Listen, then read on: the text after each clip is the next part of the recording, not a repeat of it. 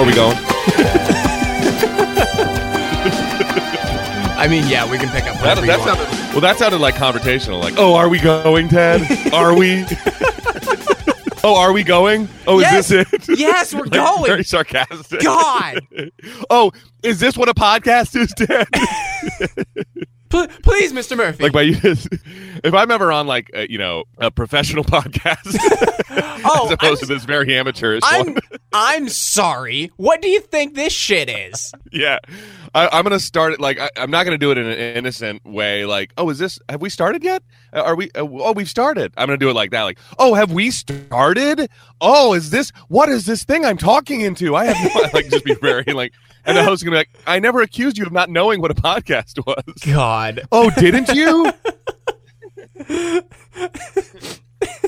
I'm sorry, Mark Maron, god of all podcasts. Jesus. As if I'll be on WTF one day. Okay, in this world, what are you promoting that you're on Mark Maron? Oh, gosh, I have no idea.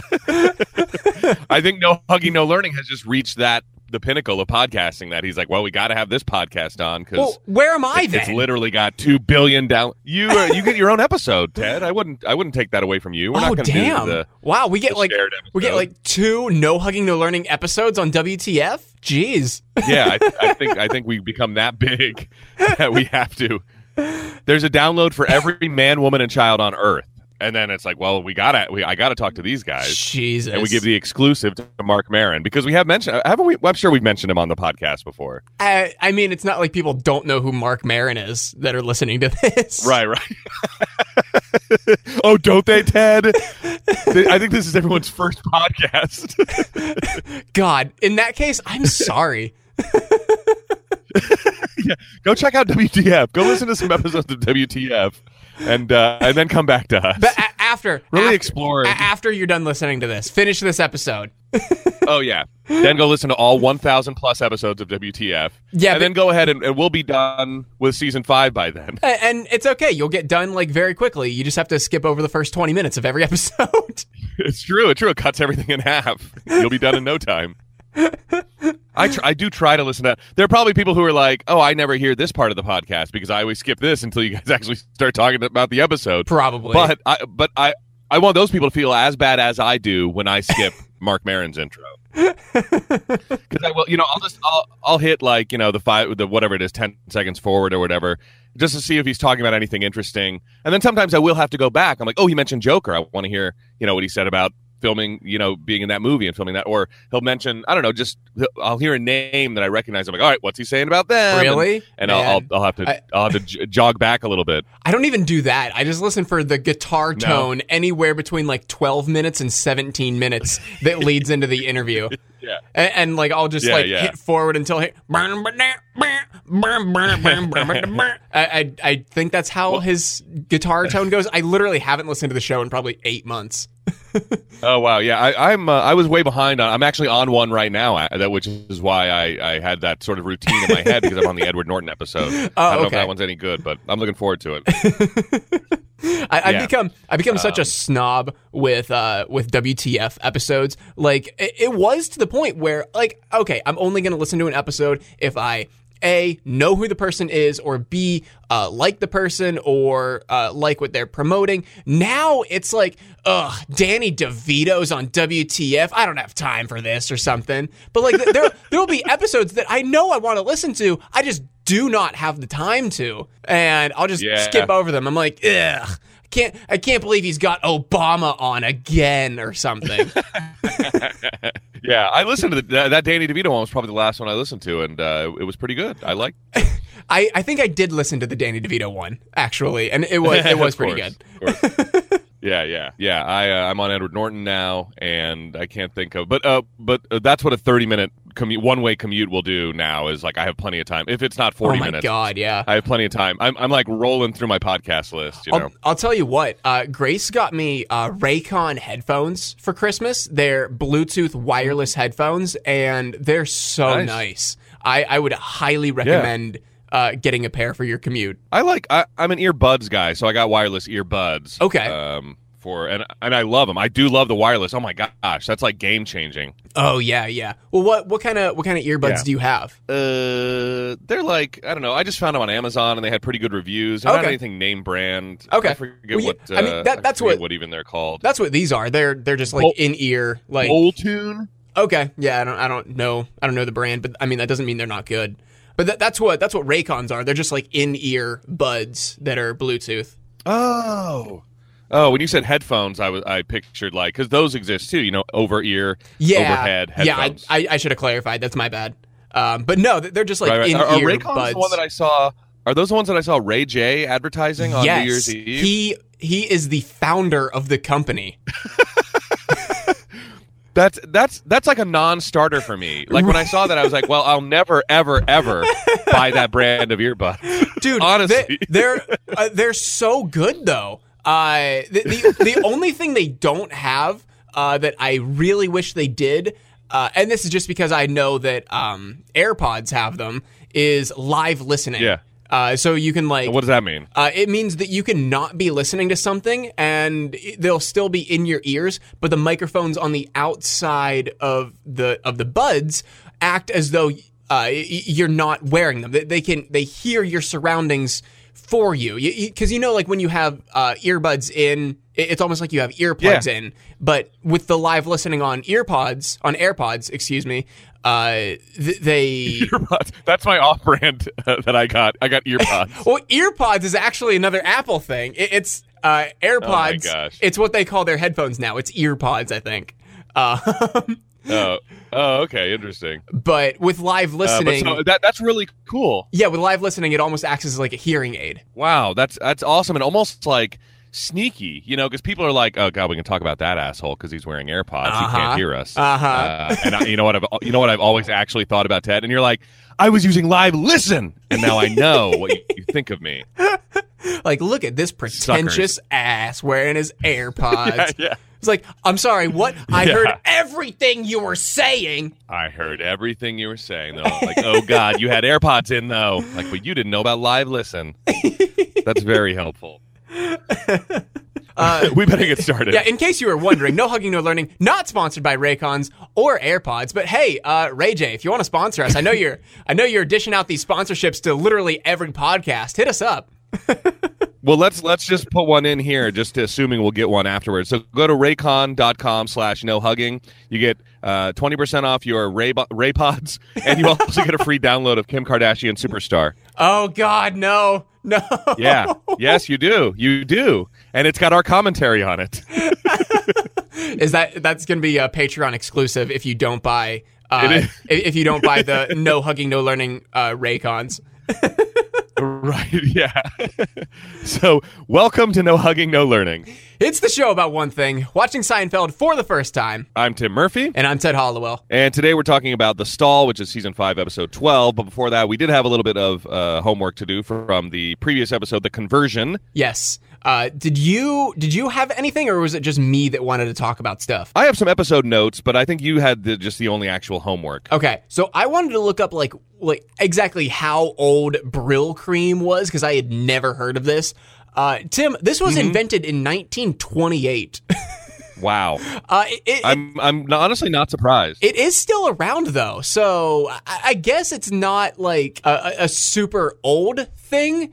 But again, it comes back into you kind of correcting me last episode saying, well, it's not that it's an old product. It just means that it's back when George had hair, which led me to think, okay, well, like, when was Rogaine invented? Because at the first sign of George going bald, he could have used Rogaine, right? Well, that episode aired. Yeah. That episode aired at the very end of 93. Rogaine was invented in 1986. So he definitely could have said Rogaine, and it would have been a much more timely reference. Yeah, and it could have been, but I guess maybe he was going bald before 86. Maybe. I mean, if you look at Larry David, like a picture of Larry David with hair, even when he was very young, is rare. you know? Really? Oh God, I don't think I've ever even seen that. But it also would have fit in because I'm sure I don't know if you found out when it went over the counter, but it was a prescription topical thing or whatever for the longest time. Rogaine was? You had to like go to a doctor to get Rogaine. Yeah. Oh, I didn't even know that. Yeah. I remember the commercials, Rogaine with minoxidil, and then it was over the counter. And I always said I was like, you know, because obviously '86, I was still very young, and I was like, man, if I ever start losing my hair, I'm definitely going to start using that because I bet it works. But here's the thing about it: I've heard it works. But the second you stop using it, if you stop using it on Monday, you're bald by Tuesday. Oh God! Like it really is like just, you know, a life support system that if you unplug it, you're dead. Oh Lord! and then I stopped caring as much because I got into a business where I'm heard more than seen. So. And also, hats exist. That's true too. If you're that worried about it, you know, I just haven't. I've just resigned myself, you know, much like George has probably. And yet another thing I have in common with George that's super depressing. Yeah. Is there going to be a certain point where you shave your head? You know what? I suspect that will be the case, but I don't know. I think that just comes to you as an epiphany, you know, like it is time, you know, or maybe like other guys who shave their heads go, brother, come join us, you know, and I'm like, oh, now is time. I've been called, you know. You get the formal like invite from a bunch of bald guys in like dark cloaks. Yes, exactly. There's a ritual and a rite. Yeah, it's very much like a conversion ceremony. Oh my God! You are now one of us. It's all gone. Okay, so but here's why I'm worried about that because I think I've mentioned it as well. I have an oddly shaped skull and head, so not excited about that either. You'll be okay. Yeah. All right. Yep. What were some of your episode notes from last week? Well, I just wanted to mention that the writer on the episode, Bruce Kirschbaum, revealed later that he didn't know Latvian Orthodox was real. This is why, you know, back in '93, you couldn't just Google for your research. You had to just go, all right, let's make up a religion. Yeah, his intention was to have a fictitious church, but then Kirschbaum got a bunch of thank you letters from the church for bringing attention to the Latvian Orthodox faith. Wow, okay. Yeah, I know. I mean, we just kind of gave it a pass as like it is a real thing. Like, honestly, I think you said it too. Like, I had never heard of it. Yeah, I thought that they had known or that there was someone like on the team that was Latvian Orthodox or they just knew somebody who was. I didn't know it was the case that they were trying to think of a made-up religion. Yeah, and I wonder when they found out. I'm guessing it must have been during production, not afterwards, because otherwise the Latvian church would have been like, we don't wear those hats. Our churches don't look like that. So I'm guessing that like the set designer was like, oh, Latvian Orthodox. Okay, I will research what those look like and I'll make it look like a Latvian Orthodox church. And then the writer was never the wiser that this all looks like religious iconography and stuff. And so I'm guessing it was sometime around then. Otherwise, the Latvian Orthodox church would have been, you know, maybe upset. Like, hey, that's you got it all wrong. Yeah. You know? We have a couple of rewrites for you. Yeah. Like, please apologize for insulting our religion. We don't do any of that. But the exterior shots of the church, by the way, are the Russian Orthodox Cathedral of the Transfiguration of Our Lord in Williamsburg, Brooklyn. Oh, wow. So okay. The church itself is not Latvian Orthodox. It is Russian Orthodox. No, but it is. And they've been at civil war for. Oh God, no, but it is a church in New York, which is kind of cool. That's true. Yeah, a lot of some of our exterior shots, especially recently, have been out in L.A. And I guess that's all I got. Okay. All right. So we'll get into. I messed all of this up last week, so I'm not going to this week. Although me drawing attention to it is gonna cause some people to think I'm messing it up. So we are not a research-heavy show. If we miss something, if we egregiously skip over something, please send us a tweet, send us an email at nohugging or nohuggingnolearningshow@gmail.com. Both of those links are either in the description of the episode or on the Apple Podcasts page. Because I looked a while ago, and anybody who's listening to this on Apple Podcasts, I've been saying, yeah, both of these links are in the description. They're not on Apple Podcasts. I don't know if you've ever noticed that. I don't use that. Why not? Did they like take out stuff like that for some reason? It's not that, but on literally any other podcast app, there's no character limit on episode description. But on Apple Podcasts, there's like a 500 character limit. So I just take out like the links and like a couple of other things normally to like get it under that limit. But the links are on just the show page, like wherever you look at all the episodes and there's a description there. The email and the Twitter link are on the show description page on Apple Podcasts. If you like what you hear, please give us a 5-star rating and a written review on Apple Podcasts, and we will send you a no hugging, no learning sticker. Once we have those made, those do not exist yet. I am going to make it my life's mission to get those into existence in the year of our Lord 2020. We're on the Latvian Orthodox calendar, so we're a little behind.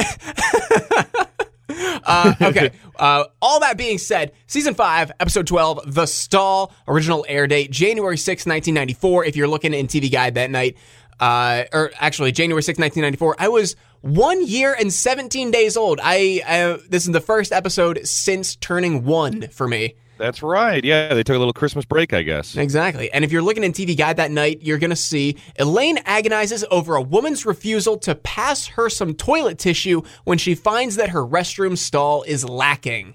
Okay. And we start with a stand-up bit as usual, and this is about how whales are supposed to be so intelligent, but Jerry says that the fact that whales beach themselves sometimes is evidence against that. I don't know where all of this came from. Like, this seems like something he would have tried on the road and then like be like, well, why is this funny? I don't know. I don't really get it. And it's weird. Like, finally someone's taking down whales, you know? It's like, why? Yeah. I thought this one this was like C-class Seinfeld humor. This was it wasn't great, but it wasn't awful. You know what I mean? I thought it was pretty bad. I thought it was just like okay. I thought it was like barely funny. Like, obviously the words beach and close are not in their or shore and close are not in their vocabulary or something like that. Like, I don't know. It seemed like he just wants to know how whales communicate and just is fine being ignorant of it. You know, I have no idea. Yeah. Also, I don't know. It seemed like just uninformed. Yeah. Also, I don't know what this has to do with the episode at all. There is an episode regarding whales in Seinfeld, and I was like, oh, this must be that episode, but it totally wasn't. Yeah, like you were about to say, typically there's something that has to do. That's kind of the premise of the show is like what happens in the show. He brings up on stage and makes his magic with it. We've seen that play out, but not in this case. There's no whales. Sorry, whale fans, if you were looking for it. So we open with an exterior shot of the Metro Theater, and anytime we see an exterior like this, I like to do a little bit of a deep dive on it early. And boy, I found a lot of interesting information about the Metro Theater. Yeah. A movie on the marquee, by the way, I see is Age of Innocence, which is rated PG, which I will get to that. So it was kind of tough to track down because that's kind of a common name, Metro Theater, you know. So it was kind of tough to track down exactly where it was. It was actually its neighbor, Little Leapers, spelled with 2 E's. Next door to it, which is it's like what was it? It's not a daycare. I think it's like a kids clothing store or something like that. So I was able to find out that the Metro Theater is at 2626 Broadway between 99th and 100th streets. And they showed their last movie in 2005. Oh, wow. Okay. But yeah, it opened in 1933. Whoa. And between 33 and 05, it was home to an art house theater, 2 national chains, and as everything in New York was at one point, a porno theater, of course. And in 2016, so it was vacant from 05 to 2015, so for 10 years it was just sitting there. Then plans were announced to turn it into a Planet Fitness, which never happened. And then in 2016, they announced plans to turn it into something called Blink Fitness, which also never happened. And so I just went to Google Street View and found that it is still vacant. The space is still available. There's a number there that you can call to, finally buy and put something in the Metro Theater. Wow. And I also noticed on Street View that Little Leapers is now Lita's Beauty Lounge. So long, Little Leapers. But here's more. I found so much information about this once I was going. I went down an internet rabbit hole regarding the Metro Theater. A GoFundMe to turn it into a state-of-the-art theater space and cinema raised over $4,000 to get it going, but was returned over engineering hangups, stuff with the current owner, just the overall cost. They were like, well, it's going to, it was, a lot more than we thought it was going to be. So I guess all the money was returned to people after the GoFundMe closed. Huh. So the Metro Theater still vacant, but that beautiful marquee and all of the cool Art Deco decorations and stuff are still there. So it's there for the picking. Age of Innocence, by the way, opened on September 17th, 1993. And it's a Scorsese movie. that I never even heard of. Huh. It got 5 Oscar nominations, but bombed at the box office. Is this the movie that they were seeing? I don't think that's ever mentioned. They usually go see fake movies, so I don't think it's ever mentioned what they're seeing. But that is what is playing when they are at or one of the movies that's playing when they're there. Because there was another one on the front of the marquee that I couldn't really make out. But yeah, Winona Ryder got a Best Supporting Actress nomination for Age of Innocence, it won the Oscar for costume design. It's also got Daniel Day-Lewis and Michelle Pfeiffer. But again, I guess it was kind of a critical darling and kind of like but a deep cut for Scorsese, and because I'd never even heard of it. Yeah. So believe it or not, that's all I have for the first exterior shot, and it's on screen for like 1 second. But I was like, I need all of this information. It took up like a whole 1 page of my notes. Jesus. So now we're inside the Metro Theater. All right, I can't wait to hear your deep dive for the inside of the theater. Yeah, well, here's when the stalls were put in. No, we're looking at bathroom stalls, and Elaine is there. You can kind of see her trademark. What do they call those shoes? Mary Janes or something like that? I have no idea. Something like that. Those black and white kind of schoolgirl shoes. And she wears them with white socks, very normcore. And she realizes that she is out of toilet paper. There's someone in the stall next to her. She asks for some toilet paper, and the person in the other stall says they simply can't spare it. And Elaine asks for 3 squares. And we get a very famous Seinfeld quote here. I can't spare a square. I don't have a square to spare. Basically, they've just said those 2 words over and over again because they rhyme in a very pleasing way to, the Seinfeld universe. Yeah. And so the woman runs out, and in the theater, we find out that this woman is Jerry's date, and she starts explaining the sort of back and forth that she had in the bathroom to him. Elaine comes back in, and she is with Dan Cortez. Did you recognize this guy? No. Who is he? Oh my! Dan Cortez was like Mr. 90s, Ted. He was I don't know what you'd say. He was just a TV host, I guess, because I don't know if he started in the world of stand-up or anything like that. I always just knew him. He hosted a show called MTV Sports. So like this character for him that we're gonna find out is like just completely on brand for Dan Cortez. He is Tony. Okay. I mean, yeah. See, it's almost like they probably wrote Tony thinking of Dan Cortez. See, I didn't know who he was. I just thought like, okay, this guy's a perfect mix between Anthony Kiedis and Will Arnett from Hot Rod. Yeah. Oh, totally. Yeah. I mean, Anthony Kiedis is a great, also a Mr. 90s guy that probably spent a ton of time with Dan Cortez, if I was going to guess. And MTV Sports was just like, do you remember that show at all? Does that ring a bell? No. I mean, you were probably 1 year, 17 days old when it was on. It would just highlight, the 90s, we were obsessed with extreme sports. And so that's what MTV Sports was. It was just like whatever base jumping, bungee jumping was kind of new to everybody back then. I mean, I'm pretty certain that, the 90s is when that at least rose to popularity, if not was invented. Yeah. But anything people were windsurfing, whatever people were doing that was extreme, Dan Cortez was there, and he would report on it for MTV Sports. Hell yeah. But I don't know what he was doing at this point, so we might have to do a deep dive on Dan Cortez next week just to see if this is one of those non-cameo cameos. You know what I mean? Yeah. Oh God, I'm looking up his photo now. I'm looking up his photo now, and like he doesn't look like he's changed much. Probably not. Like he cut his hair, but that's it. He still looks like a total bro. Yeah. Oh yeah. Oh God, there's one. He's got a soul patch. Oh, yeah. Does he have one now? No, he doesn't have one now. Oh. The other thing he was really associated with was the Rock and Jock b-ball game. So it was like an all-star game that MTV would put together full of actual athletes and then musicians and stuff. And so that went on for a very long time. And they did the Rock and Jock softball game, too. I always loved watching those because, they were funny. Everyone, they'd have comedians and actors and athletes on, and everyone was trying to be funny, and they were like pranks pulled during the game and stuff. But Dan Cortez was definitely, boom, front and center right there. And I remember he had like a feud, like a friendly feud going with one of the actors from Baywatch named David Chokachi. And that's another great 90s reference right there. And they'd go back and forth. And so great memories of Dan Cortez that were obviously unearthed just seeing him in this episode. So, Elaine is also explaining to Tony, I'm going to struggle not to call him Dan Cortez, also explaining to Tony what happened in the bathroom. But Tony is, like, Jerry is kind of like giving his girlfriend lip service, like, oh, yeah, can you believe some people? But Tony's like, where's my popcorn? You forgot my popcorn? And he's stuff like that. Babe, where's my popcorn? Babe. Babe, where's my popcorn, babe? And Elaine and Jerry, we find out, have not seen each other. They were going to meet up at the theater, but they haven't seen each other. When Elaine says something like that, Tony just asks if he could jump off that balcony and not get hurt. You think if I jumped off that balcony, I'd get hurt? So again, he hasn't been listening. Which I know is like you just said, him not listening and him kind of being like bro-y 90s, like extreme sports guy. But part of me wants to think that it's just him hating listening to Elaine complaining about this, that he's just trying to think of any way to kill himself. Yeah, it's like it's a sly insult that he was too dumb to keep inside his head. Yeah. Like, oh God, what can I jump off of to end this? And then he just said it because it's extreme, I guess. Extreme! And he's dumb.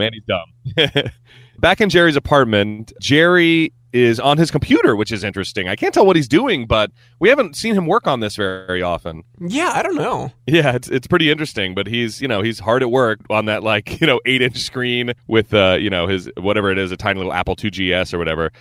Kramer comes in. We get a good shot, by the way. There was a lot of great background stuff in this episode, I gotta say, because we get another great shot, our first in a long time, of Jerry's VHS collection, and it has been shuffled a little bit. Ooh. And so we get a shot of Goodfellas on VHS. Oh, another Scorsese reference? This is crazy. What's going on? Wow, okay. Somebody, there was an obsessive fan who was designing the set or writing the episode. No, Age of Innocence must be on the marquee. Goodfellas has to be visible. Behind that is Back to the Future Part 3, I believe. Oh, God. Which is the last of the series, which would have come out a couple of years before. I think 91 was when that came out. And then it looked like it said, now that I'm reading it, I'm like, oh, maybe it said Sin City with an N, but it really looked like Sim City with an M, which is the popular computer program, where you build a city. And have you ever played Sim City? I mean, that's where the Sims come from. Yeah, so I don't know if maybe it was, because video games came in big boxes like that, and he's got a computer that would have been able to handle Sim City, so maybe it was, and they just stuck it up there. But then again, maybe it's a movie called Sin City, I don't know. And then also just a video cassette that says World Cup, so maybe it's an old World Cup game or something like that. It's really weird. But Kramer wants to use Jerry's phone in his bedroom, and Jerry's like, it's not for one of those 976 numbers, is it? Which I am only familiar with. They were 900 numbers, I think, by the time I was with it. I don't remember when 976 was a thing, but I know there's also a movie called 976 Evil, and it was an exchange that was just associated with phone sex lines. Yeah. Have you ever heard of 976? I hadn't heard of 976, but I know what 1-900 numbers are. Yeah, basically the same thing, but I don't know. I might have to do a little research on that and find out what the deal with 976 numbers were, because I know also they were, you had to pay to call them, just like 900, but I don't know when the switch was made between 976 and 900, and if 976 was everywhere, maybe it was just a New York City thing. I have no idea. Maybe. We get another shot of some VHS tapes here. Child's Play 2, which I got to respect Jerry for. I liked Child's Play 2. I think maybe even better than, it may be the best of the whole series, so that's cool. And he's got Navy SEALs, and then he's got a VHS of Gold Rush, which it says also on the side is a Charlie Chaplin movie. So Jerry with the old school comedy, Okay. Yeah, he respects his elders. And also maybe he just we know he likes old, super old stuff too. So maybe he thinks that's when comedy peaked as well. Charlie Chaplin never got funnier than that, because that's the only comedy on his VHS shelf. Yeah. So yeah, because I mean, Back to the Future Part 3 wasn't comedy. That's true. I mean, sci-fi. Well, it's funny certainly, but oh no, yeah, sci-fi comedy. I was just making a jab at how it was critically awful. Right. I love all of them. I mean, I don't discriminate on the Back to the Future trilogy. I love all of them. Elaine comes in and Jerry mocks pretty boy Tony. Hey, Tony. And he flips his collar up and does kind of a funny bro impression. And this is also in the Seinfeld Greatest Hits. I love the little dance he does and the walk. It's pretty funny. You thought so? I just thought it was yeah. I thought it was funny at first, and then the second time he does it, I'm like, okay, how many times is Jerry gonna do this episode? And just go, hey, Tony, hey. And just pop his collar, and that's his full impression of Tony. Tony doesn't do anything other than pop his collar and say his name, and hey Tony. Yeah, if you wanted to really up, and maybe he hasn't spent enough time around it, but say babe over and over again. Babe, hey babe, it's Tony. Hey babe, something like that. Yeah, and it's petty, but they both are always petty about who the other person is dating. It just comes with their relationship. So Elaine starts telling the toilet paper story to Jerry. You wouldn't believe what happened to me. at the theater, and Jerry immediately puts it together in his head, like, oh my gosh, this is the lady that my girlfriend was telling me about. And so he starts kind of trying to defend his date, who we find out now is named Jane, in a couple seconds. But, he starts defending her like, oh, maybe the other person really couldn't spare it. And, Elaine says that she'll never forget, and she uses the descriptor here, flinty. She'll never forget that flinty voice. And so if she ever hears it again, watch out. And this reminded me of the piano player episode and the laugh, Elaine's laugh, and kind of that. She was like, I'll never forget that laugh. I don't know if You remember that? I don't. The Pez dispenser was the name of the episode. Oh, that's right. I don't remember. Yeah. I don't remember what Elaine's talking about, though. Jerry puts the Pez dispenser, the Tweety Pez dispenser, on Elaine's knee, and she laughs right in the middle of the piano player's. That's right. Yep, you're right. Recital. And the piano player is like, I'll never forget that laugh, because it totally threw her off and ruined the performance, and it, and so it kind of reminded me of that whole thing, because Elaine kind of says Elaine was caught by someone who said, I'll never forget this, and so now she's like, you know what, I've got a vendetta against a voice, and when I hear it again, look out. There's an extra danger involved, because they're supposed to be going on a double date on Saturday, and so Elaine and Jane will be in the same room. Elaine picks up the extension to call Tony, and Kramer is on the phone. He has called a sex line. He's calling himself Andre, and they're talking about a sexual encounter in a cab, and he's like, what about the driver, and stuff like that, and then why did I write hilarious here in quotes? Does that mean anything to you? No, I know why. Because he says, oh, Jerry, you got to call these phone sex lines. They're hilarious. Does he say hilarious? Yeah, he does. Okay. And it seems like, did you ever have a friend in probably high school or middle school who would, I don't know, I'm trying to figure out how to, they were obviously very interested in pornography, but also knew that it was taboo, and so to get around the taboo, they'd go, oh, look at this picture, it's so funny, oh, you got to watch this video, she makes the funniest sound when blah blah. Does that ring a bell to you at all? No, not really. I don't think. I know it's something that middle school and high school guys do just to get around the taboo, like I said. I don't know if porn and wanting to. I don't know if that ever happened in my school. I'm not sure. It just it's totally what Kramer is doing right now. He's definitely getting off talking to phone sex lines, but he has to pass it off as oh, I'm doing it as a prank, bro. Oh my gosh, it's a total prank. Oh my God, chill, it's a prank. Oh my gosh, it's just a prank. Oh man, you should call them. They're funny. He specifically points out, I guess, I thought this was not communicated as well, but he's like, you've got to call this Erica. I guess that's the woman he was talking to. And I don't know, I thought that could have been communicated a little bit better, because Jerry's like, that voice, it sounded familiar to me.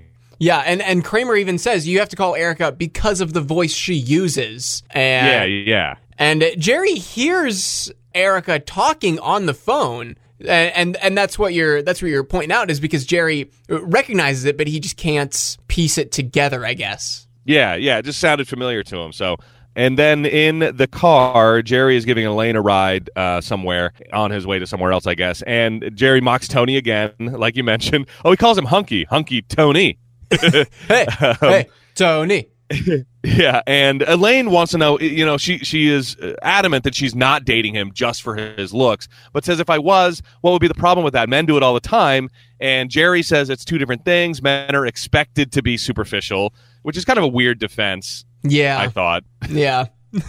And Tony is a male bimbo. He's a mimbo. Also, he mentions that he thinks George has a non-sexual crush on Tony. I know that we've had a few very bad B storylines. I really enjoyed this B storyline, especially for just how out of nowhere it appears. Just like this, Yeah, totally. Yeah, it was like the next shot is George with Tony at Monk's, and he's enraptured with him. Tony is telling a story where he's like, so I said, hey dude, you better step off. And George is like, absolutely taken aback, just so that he would have said step off to somebody. Step off? You said step off? Oh man, Tony. Oh man, Tony. He's so giddy. He's so enamored with everything that Tony is doing, even to the point where Tony puts his Super 90s starter New York Giants baseball cap on backwards, and then George, already wearing his hat, spins his hat backwards to match Tony. Yeah, what do you call... George had like an elastic band on... What do you call that? Because it's not like... These days it might be like Flex Fit, but they don't even have that band. I don't know if there's idea. a name for that, but it's very normcore. I have no idea. His hat was it was like a plaid sort of thing, and it was that elastic band to me just screams normcore. I thought it was very very nice. And as you mentioned, that starter logo on the back of the hat brought back also a flood of 90s memories to me. I mean, everything that was like the number one brand, and it reminded me. I mean, this might be just to go off topic for a second. Am I to understand that like Champion is now like a really expensive, cool streetwear brand? Yeah, it is. It's not that... What the... like, I saw somebody... Yeah, go ahead. It's not that it's super expensive, but it's just the trend right now. I mean, you can get, like, super expensive Champion stuff, but also you can still get, like, Champion tees for, like, $5 or something. Like, go to, like, Boscov's or something. Or what's like I saw somebody who... What's a good department store that's not regional specific to Pennsylvania? Belk? Oh no, Belk is like also really JCPenney. Yeah, how about sure. JCPenney? They're still open, right? Yeah, they're still open in some locations. I think they have Champion stuff. So I saw someone who like always dresses fashionably wearing a Champion sweatshirt, and I'm like, what in the... Like, Champion's like the Walmart brand, you know? Like, forget a $5 t-shirt, you get like a $5 hoodie and like, but it's so... Do you know where that came from? I have no idea. Wow. Well, I'm going to go get ready for the next trend, and I'm putting everything into Gildan. I'm just going to wear Gildan there. I want a Gildan logo on the front. I want it all over the... I think that's going to be... If Champion is... like, Gildan's on deck. Like, Gildan's up next. You know what t-shirt company I've seen, like, some sponsored ads from that are trying to, like, jump on the streetwear trend? Is it just regular old Hanes? No, it's Fruit of the Loom. No? Oh, the other one. Yes, wow. yes. I think they've got an uphill battle. They just don't have a cool logo. It's fruit. It is fruit, but I'll tell you, some of their like designs for their streetwear line, they look pretty good. Wow. Have they signed their deal with Post Malone yet? Posty X Fruit of the Loom. Oh God. I'm sure that's on the way. Fruit of the Maloom. Oh boy. So George, he's very excited to be spending time with Tony, and he throws out an idea. You know what we should do? Bowling. Which, I mean, you could look at Tony and go, he's not interested in bowling. George looks like a bowler. Tony does not look like a bowler. I thought this was a misstep by George. And it's obvious because Tony comes out right away and he says, you don't get a rush. There's no rush from bowling. And George says, drop a ball on your toe. Tell me you don't get a rush. As if that's like, an attractive part of bowling. Yeah, like that's a normal part of bowling is everyone's going to obviously drop a ball on their foot. Yeah, you want to rush, then get to the part where you drop the ball on your foot. But so Tony suggests something that he's interested in, and that's rock climbing. And George is down. He says, I'm down for some rock climbing. And Tony's like, how about we climb a rock mañana? And George is like, mañana might not be good. I'm getting a boil-lanced mañana. Also, not cool. Not cool to do. I mean, it's healthy to do, but not cool to talk about with a bro. Yeah. An extreme sports bro. And I'm getting a boil-lanced mañana is what he says. And then Kramer comes in, and Tony invites Kramer to go. And so George is like, well, now that Kramer and Tony definitely have a rock climbing date, I'm down. Mark me down. Oh, yeah. Because he can't let Kramer spend alone time with Tony if they're, if they've got solid plans. So yeah. And now he's going to go rock climbing. At what point does George mention that he's going to make sandwiches? When does that come up? Oh, it's before Kramer comes in. Okay. Because, that's what he's excited about immediately. Like, if there's an outing, he's like, well, I got to bring food. And then I know it was before Kramer, because when Kramer, he's like, well, you can't, that's too many sandwiches, Kramer. Like that's the reason Kramer can't go.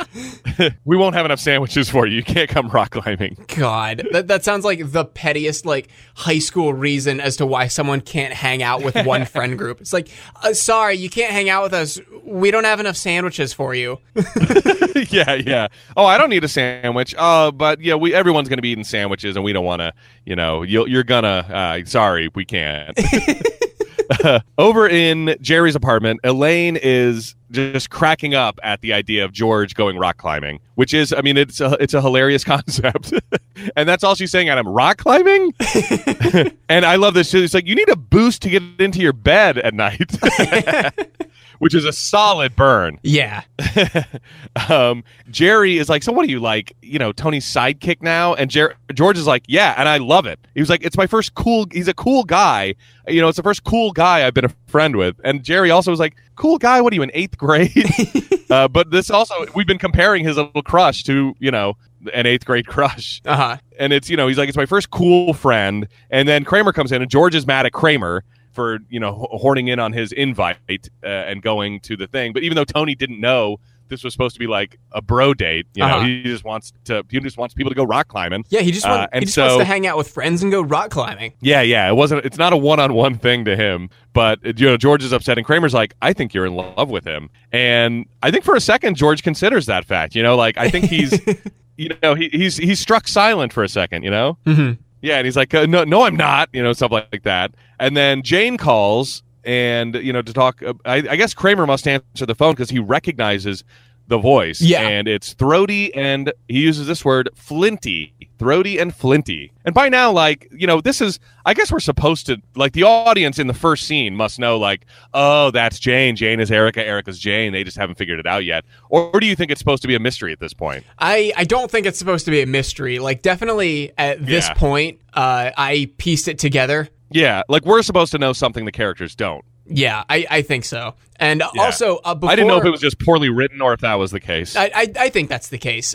Before Jane calls, though, did you see Elaine laying down on the couch and just enjoying everything that was currently unfolding? They pan over to the couch to show Elaine. She's just laying down, just not giggling, but just smiling at George's turmoil. No, I did not see that. That's a hilarious reaction. I didn't notice that. So now we're at the Rock, some big green screen rock, and they have the characters, very tiny characters in this giant rock on the green screen that I wonder where they found it. Do you need a giant green screen for that? Or were they what do they call it? Matted in? Was it a matte shot where they were able to get them on a green screen and then shrink that down and put it on a bigger picture? I guess that's probably what happened there. I don't know. Probably. It doesn't look great though, but it's kind of funny. And Kramer is loose and loving it. He's flying around the rock on his rope, and George is clinging for dear life to the side of the rock. How he's made it up as far as he has is crazy. Yeah, he's a higher than Tony. I don't get that. When you're learning to rock climb, is that the way? Is the instructor below you and you go up ahead or something like that? No, I have no idea. I've only been rock climbing once, and it wasn't a free climb like this. Yeah, you've done more than me. What was your rock climb like? It was maybe 30, 40 feet, and the instructor was already at the top. Ah, and so were you kind of being pulled up, or were you were grabbing onto we were stuff and pushing? Yeah, we were on a harness, and the rope was looped through our harness. So if we let go, it would catch us. Yeah, well, and they're not free climbing, they are on ropes. Yeah, because Tony tells he just kind of yells up tie that knot. I don't know if he tells George. Does he tell George specifically? He yells up and he tells just both of them. What does he say? He says to take the rope, thread it through the carabiner, and knot it. Then he'll climb up to them. Yeah. And then at that point, Kramer tells George to knot it, but George is just busy grabbing a sandwich because Tony yells up to George, "George, you have any of those sandwiches?" And George's, yeah, just a second, Tony. Well, and so thank goodness George brought sandwiches because Tony, was hungry. Exactly. But instead of that does mean instead of tying the knot, that Tony falls from the rock. Yes. Because you see there's a shot of the rope just like being pulled through all of the carabiners and harnesses that it was being pulled through, and then eventually it just drops and Tony hits the ground. Presumably to his death. Yeah, well, we wouldn't be surprised because that's happened in Seinfeld before. I mean, people just fall to their death all the time. It has, and like, nothing. We don't get any sign of life like call from him saying like, "I'm okay," or just like groan. It's just and that's it. Yeah. Yeah, from a great height. or so we think anyway. Yes, yeah. Because back in Jerry's apartment, Jane won't give Jerry a napkin. Like they're eating pizza and he needs a napkin, and she just says she can't spare it. Very in character for Jane. And she won't share her paper products. And she has to go to work, a job that she hasn't told Jerry about because it's very boring, she says. But it's still like, all right, well, I don't care if it's boring. We're getting to know each other. We're dating. What do you do for a living? I mean, again, this is like, we know something the characters don't. Yeah. But it's just like, it is weird. Like, if you've been on whatever this is, like 3 or 4 dates with somebody, it's like, what do you do is normally first date conversation. You know? This isn't or maybe even pre-date texting conversation. Yeah. This isn't like a 3rd or 4th date conversation. Yeah. I mean, I guess it is if you're a phone sex worker, but not in any normal. It would give anybody pause, and Jerry just seems to be like, oh, it's boring. Oh, okay. All right, I'm happy with that answer. Like, what? Okay, all right. Yeah, he's not suspicious at all. He goes to the bathroom, and Jane buzzes Elaine up. And so that means that Jerry immediately puts together in his head that Elaine has heard that voice again that she said that she would never forget. Mm-hmm. And so earlier, Jane was like, oh, is my breath garlicky? Do you have any gum? And he's like, no, it's fine. But then he starts loading her up with gum, like a ton of gum, so that by the time Elaine gets up there, she won't hear any more of the voice because Jane is chewing so many pieces of gum that her voice is muffled, and she's just kind of saying stuff like that. And so she leaves, and Elaine's like, what's with the gum? And Jerry's like, well, I don't know. He could have just said, oh, she thought her breath was really bad and wanted to chew some gum. But no, he like gives her this very odd character trait. She chews a lot of gum all the time. It's really crazy. It's really a problem. We may not be able to go out on Saturday because of the gum. I was like, what? Yeah, he says it's too embarrassing, but like, yeah, I don't know why he has to like fake throw her under the bus like this. Yeah. He even says like, oh, why does she chew so much gum? Oh, she's one of these people that always has to be different. What are you talking about? That's so mean. Oh, those people always have to be different. And so chewing a bunch of gum that even a ball player wouldn't put in is what she does to be different. Oh, my God. Meanwhile, George and Kramer are plotting outside Jerry's door rather loudly as to how they're going to break the news to Elaine about Tony's fall. And they're getting very loud about, who was to blame, whose fault it was, Kramer or George's, what they're going to say to Elaine. And so Jerry hears them and opens the door. And so they start kind of both explaining what happened. And eventually one of them says Tony took a tumble, which I thought was a funny way to put it. Also, I want to point this out. Before we learn anything of Tony's status, the first thing that Elaine says to George and Kramer is, "You're alive." Oh, yeah. Hey, you're alive.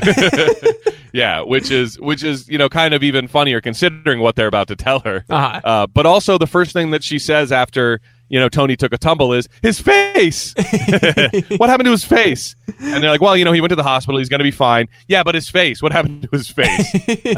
And so she runs out to go by Tony's side to see what's happening. Over at Elaine's apartment is the next time we see her and Tony, who is completely bandaged. I mean, his entire face is completely bandaged. And Elaine is sort of interrogating him, sort of poking for information about, like, what did the doctor say? Did they mention anything like skin grafts or scarring or gross deformities? At any time did they say the words radical reconstructive surgery? And he's like, babe, I don't remember. I'm kind of fuzzy because of the medication. And so he doesn't remember anything. Tony says like, yeah, I was on a lot of medication. It was kind of like a haze. It was pretty cool. Yeah. Oh, he's going to enjoy whatever pain medication they give him for this. Definitely. George stops by to see how Tony is. Did he bring something? Oh, yeah, he brings Superman comics and a box of chocolate. So he hands Elaine like the typical yellow. What's that brand? It starts with a W. Oh, Like that brand they sell at Whitman's? like every convenience store. Is Whitman's, yes, a box of Whitman's chocolate and Superman comics, which Tony is very excited about. When he sees the Superman comics, he like motions over to Elaine, bring those over here right away, immediately, my Superman comics. And so we have a Superman reference here in this episode that is not in Jerry's apartment, but so it's a rare non-Jerry apartment Superman sighting. And Tony tells George something I'm sure George never wanted to hear from Tony. George, step off. Oh. I mean, that must have broke. Like, you could probably do it frame by frame and see the point where George's heart actually broke. like the Simpsons, whenever Ralph gets his heart Exactly, broken. like Just the Exactly. You can pinpoint the exact moment his heart breaks, hearing "step off" from his idol. I mean, I can't imagine how devastating that was. And he's like, all right, well, next time. And then Tony says there won't be a next time. There won't be any next time. And George is just ejected. And so Elaine, closes the door. But just to add insult to injury, she's like, oh my gosh, George. And he's like, yeah, what? He's like, can you take this trash down? incredible. Yeah, just a total dick move from Elaine, but hilarious. Back in Jerry's apartment, he's getting a massage from Jane, and it's kind of funny. We get a call back to a couple episodes ago, episode 9, the masseuse. He says, I've been waiting a while for this, which is cool, which is funny. Great callback. Oh, I've been waiting a while for this. And then Kramer comes in, and he's introduced, and when Jane says, hello, Kramer, he like shakes. He does like a typical Kramer take, and his whole body convulses, and he's going to the YMCA or something like that, and she's leaving too. She's going the same direction. She's like, oh, do you want to split a cab? And Kramer goes, well, what about the driver? Which is a callback to the call with Erica that he had earlier about their sexual tryst in a cab. What about the driver? And so he's like acting very nervous, and he's like, oh, you know what? I decided not to go. I don't want to go anymore, and we're not going to go, and I don't want to go. And then he just kind of she leaves at that point. And by the way, we do get a great hand-drawn Superman on the fridge behind Jane in the shot. Whoa. Did you see that? No, I didn't. Yeah, it's like a kid's drawing of Superman. It's really, I wonder where it came from. Whether it's like a production assistant's kid and they got to put it on the fridge or something. I don't know. It's a very interesting picture that's on the side of the fridge. But so Jane leaves, and Kramer tells Jerry that she is Erica. And then they have this exchange that I don't know whether I liked it or not. What did you think of, like, oh, you're crazy. Am I crazy? Or did you just blow your mind? Oh, she's not Erica. Oh, is this insane? Or am I the only, they do that a couple times. Did you like that? I didn't think there was anything wrong with it. But it was kind of weird. Yeah, I mean, 3 was like the max that we could have handled for that gag, and maybe even, yeah, and like I guess it was okay. I just couldn't decide if it was funny or not. I'm like, is this funny? I don't know. I don't. I was like, am I enjoying this? I can't tell. I don't think it was necessarily funny. I do think it went on a little long, but it wasn't. It wasn't something that's going to take you out of the episode. Yeah. Like I've never seen this on the Seinfeld Greatest Hits that I mentioned. Seinfeld Funniest Clips YouTube video. Like it wouldn't make it on there. But it seems like they were trying to. Like they were trying to write a hit song. Yeah. They were trying to write like, oh, this is a funny exchange. This is classic Kramer, and it just wasn't. Yeah. Like, I think that's where I'm landing. This is going to be our new hit single. It's going to be #1 on radio in 2 weeks, and it peaks at number 38. Yeah. Yeah, exactly. And then it's gone the next week. Totally drops off the Hot 100. Yeah. So over at Monk's, Elaine is talking to Jerry, and she says, "What if Tony looks like?" And Jerry goes, "Oh, you're worried he's going to look like Zippy the Pinhead." Have you heard of Zippy the Pinhead? Nope. So luckily I know about this. This is another sweet 90s reference. Zippy the Pinhead was a Sunday morning comics character that was almost like Conehead-ish shaped. Okay. And had like one little strand of hair on top that I think had a bow in it sometimes. I don't remember what comic Zippy the Pinhead was from. We might have to just give a little bit more info of that on the next episode. But it's also obviously a completely dated reference. Yeah, a little bit. Yeah. And Elaine comes clean about just dating him for his looks. Like, it's all right. Yeah, of course, he's a mimbo, but he's my mimbo. And Elaine starts really breaking down, like, wondering. She's like, well, maybe I could learn to love him no matter what he looks like. Maybe it is what's on the inside. And Jerry is completely ignoring her and has ignored. He's like, I'm sorry, I didn't get any of that. Is that Kramer over there? Which we've seen them do this a couple times to each other. You know, maybe it's always Jerry who is like, you know, anytime actual feelings start getting discussed, he clocks out. Yeah, I'm not sure. Oh my God, I never even thought of that. Jerry Seinfeld just doesn't have any like actual emotional like scenes. Yeah. And anytime anyone is like, you know, talking about something real, I feel like he's done this to George before. Like, I'm sorry, what were you saying? You know, I wasn't listening when you were, you know, unloading your soul to me, your closest friend, which is what friends are for. But I just don't listen to that. And so it is Kramer over there, and Erica is going to meet Kramer at Monk's. He somehow worked out a meetup, and so right at that moment, Jane walks in, and Jerry says, "Oh, hello, Erica." And Jerry accuses her immediately of, as he says, selling sexual pleasure over the phone. Jesus Christ. We know Jerry is disgusted by sex workers of any type, whether they're in the pornographic industry or he considers masseuses, he considers them in the same category. And so, of course, phone sex workers are going to be completely disgusting to puritanical Jerry Seinfeld. But Jane, you know, this scene played out kind of weird because normally, you know, Jerry would be given his comeuppance, and this would kind of be the end of the scene. She's like, "I sell paper goods, you jerk." And it's like, oh, Jerry was wrong the whole time. You know, just like, for instance, when he was accusing Skyler of cheating on him with his cousin or whatever it was. Like, he was wrong the whole time, and he blew it because of his suspicions. Like, oh, okay, so they were both wrong. She's not a phone sex operator. She sells paper goods. Elaine asks for a tissue for her nose, I guess because maybe Jane had one at the moment or something like that. But anyway, Jane says she can't spare it. And Elaine all of a sudden has the flash of the fact that this is the person that was in the stall next to her.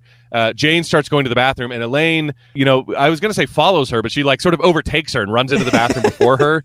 And Jane has a funny reaction to that, looking back at Jerry like, what is wrong with all you people? You know, which is something that the gang gets a lot. Mm-hmm. Like, what is wrong with you people? And they end up having the same conversation in the theater, you know, now it's Jane who doesn't have any toilet paper in her stall, and Elaine who says she can't spare a square. I don't have a square to spare. And she runs out of the bathroom with about 5 or 6 rolls of toilet paper and dumps them on Jerry. You know, she gives them all to Jerry, which is funny because obviously she knows now that Jerry knew it was Jane the whole time, and he didn't tell Elaine.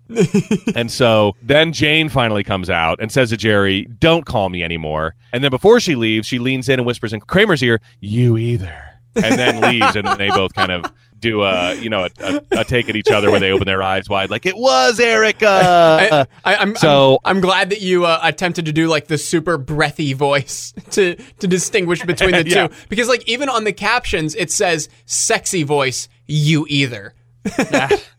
I wish I would have said throaty and flinty voice. You either. I don't even know what flinty means. What does flinty mean? I have no idea. Do you know what that? Because to me, like Flint, I hear it. You know, Flint starts fires. Let's see. Oh well, that. Don't you hate it when something is defined like this? Flinty, of, containing, or reminiscent of flint. Okay, so of a person or their expression, very hard and unyielding. She's got an unyielding voice. What does that mean? A very hard voice? Yeah, I don't like this definition. This sucks. Yeah, I wouldn't say it's a very strong or unwavering or, I mean, unyielding. I don't know. More definitions. Do we have any synonyms? Let's see. Flinty synonyms. We got to learn something. Flinty synonym. Well, oh, that's flimsy. I didn't say. Oh, son of a. Did you type in flimsy? Not flimsy. Well, no. The this time I did. All right. Steely, stony, cruel. Ooh, firm. That's probably what we're looking. Oh, she's got this firm delivery. Oh, okay. I like that. Okay. Yeah, I'll go with that as what Kramer was going for when he just it's throaty and firm. Yeah, I like that. But Jerry didn't get his comeuppance. Like, he would have broken up with her because she's a phone sex operator, and they broke up. Like that. Like, the only person who really got any sort of revenge or, you know, got what they wanted out of this was Elaine. Like, Jerry. Yeah. His comeuppance would have been like, I work in the paper industry, you jerk. Like, oh, great. I blew it with another great woman because I'm, you know, so superficial. But no, it's like it ended the way Jerry wanted it to. Yeah. Which I thought was not really on trend, you know?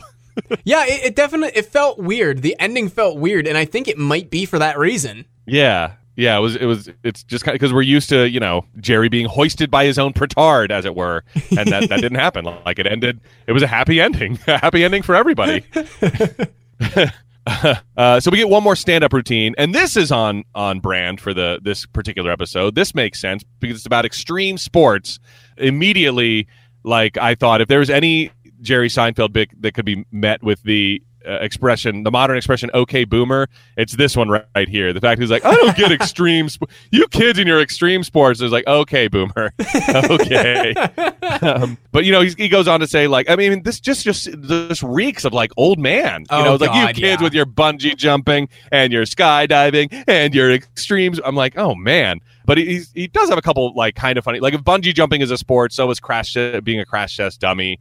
This is like a Wile E. Coyote idea, which is hilarious. Like those old Wile E. Coyote cartoons, like if anyone invented bungee jumping, it might be him. Like tie yourself to a bridge and you'll fall and grab the roadrunner and go back up to the bridge. Is like that's kind of, for what he does with this horrible premise, is like it's not bad.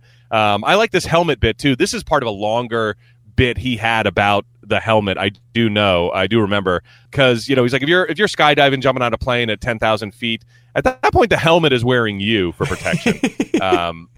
Yeah, and I remember this bit of his from around this era, and he had another funny line that was like, oh yeah, about helmet laws. He's like, we've invented laws to make a brain that is too stupid to want to protect itself wear a helmet. It was something like that, and I always thought that was a funny premise too. It's like, you should want to wear a helmet, but instead we have these laws in place. You should want to wear a seatbelt and safety gear, but instead we have to make it illegal so idiots will actually do it and wear a helmet. It's like a brain that cares so little about itself that it won't even put on a helmet. So we make these helmet laws. And so, again, it's another one of these bits that was like sort of truncated, and maybe, that part... because this part was kind of funny. The helmet's wearing you for protection. He talks about the helmet being in the helmet room, the supply room later, talking to all his helmet friends. Like, man, I'll tell you, if that guy hadn't been there, I don't know what I would have hit the ground directly or something like that. So it's pretty funny. A lot funnier than the first one, anyway. Yeah. I mean, it didn't really have to do much to be funnier than the first one. Yeah. And so that's pretty much it for the episode. All right. Did we have any homework that popped up throughout the episode? Yeah, I'll try to talk more about Zippy the Pinhead maybe next time, and maybe a little bit more about Dan Cortez. We'll do a Dan Cortez little whatever you want to call it, a deep dive refresher, a Dan Cortez deep dive, a Danny deep dive. That was what they called him. That sounds like a bad porn name. Yeah, it does. Danny deep dive. Okay, did we want to try and think of a better description? I think we can. Let's try. Okay, so we had Elaine agonizes over a woman's refusal to pass her some toilet tissue when she finds that her restroom stall is lacking. Gosh, I mean, if that's the A story, like you were saying, I mean, I think it has more to do with Elaine. Man, I don't know. There was so much going on in this episode when you stop to think about it. Like, I don't like that, but man, because we don't really see her agonize over it. It's like it happens at the beginning and then at the end, and sprinkled a little bit in the middle. It's more about her dating this guy, and George being enamored with him. And man, I don't know. What would you do with this? I think you can just say Elaine starts dating a guy that George is also enamored with. Yeah, I like that. And then, do we want to mention? Because like the whole the whole toilet tissue, that's almost the side story. Yeah, exactly. And I mean, Jerry dating Jane and the whole thing with Kramer and the sex line thing, it's like that plays into it because Jane is the toilet paper person. Elaine, man, I don't know. This is a tough one. Maybe we just have to stick with their crappy one. I think we might have to. Yeah. Maybe that can be some extra homework too. We might have to leave it and come back to it at the beginning of the next episode. If we just kind of let it marinate. And I have a new respect for the writers of the guide today. These synopses are not as easy as we've made them seem over the past 5 seasons. Yeah. Or if anybody, every so often you get a stumper. Yeah. If anybody has any suggestions for a description of the stall, please let us know. Yeah, help us out, because I even think now that you said the title again, it's kind of mistitled because so little of it has to do with that. I feel like it is more about Tony. This is a Tony episode. Hey, Tony. Hey, Tony. Hey, Yeah, it's kind of a difficult one. So we'll like I said, let it marinate and maybe come up with something next time. Otherwise, we're just gonna have to stick with it. All right. Well, next week we've got season 5, episode 14, The Marine Biologist. If you're looking in TV Guide, it's gonna say I didn't look up the date for The Marine Biologist. Do you have that by chance? No, I don't. Okay. Well, it's I did. I'm assuming 1 week after the stall, but we'll have that next week. If you're looking at TV Guide that night, insert day here, you're going to see George poses. Wait, I got it. It is February 10th, 1994. Oh, whoa. Okay. So they took another month off. Yeah, they skipped forward. Over a month. Yeah. Okay, so if you're looking at TV Guide the night of February 10th, you're going to see George poses as a marine biologist, guest Carol Kane. Wow. I think I know who that is. If I'm not mistaken, I think Carol Kane is, isn't she? Well, you watch Kimmy Schmidt. She's Kimmy's landlord. Oh, my God, really? Yeah, and she was obviously a famous actor. I don't remember from this episode, but to reference something we talked about at the beginning, The Marine Biologist, if you can't tell, is about whales. So the stand-up bit was a week early. Oh, my God. I wonder if that was an accident. It sure seems like it. It seems like something that got mixed up in the editing room. Like, oh yeah, the whale one's supposed to go here, and then next week the one about whales will do the thing about the public bathrooms. What? Yeah, I'm really interested to see if there's something about public bathrooms or extreme sports or male bimbos in the stand-up scene next week. I won't be surprised. God. All right. Well, definitely looking forward to that. And that's it, right? Yeah, that's it. Okay. For No Hugging, No Learning, I'm Tim Murphy. I'm Ted Haldwell. Be good.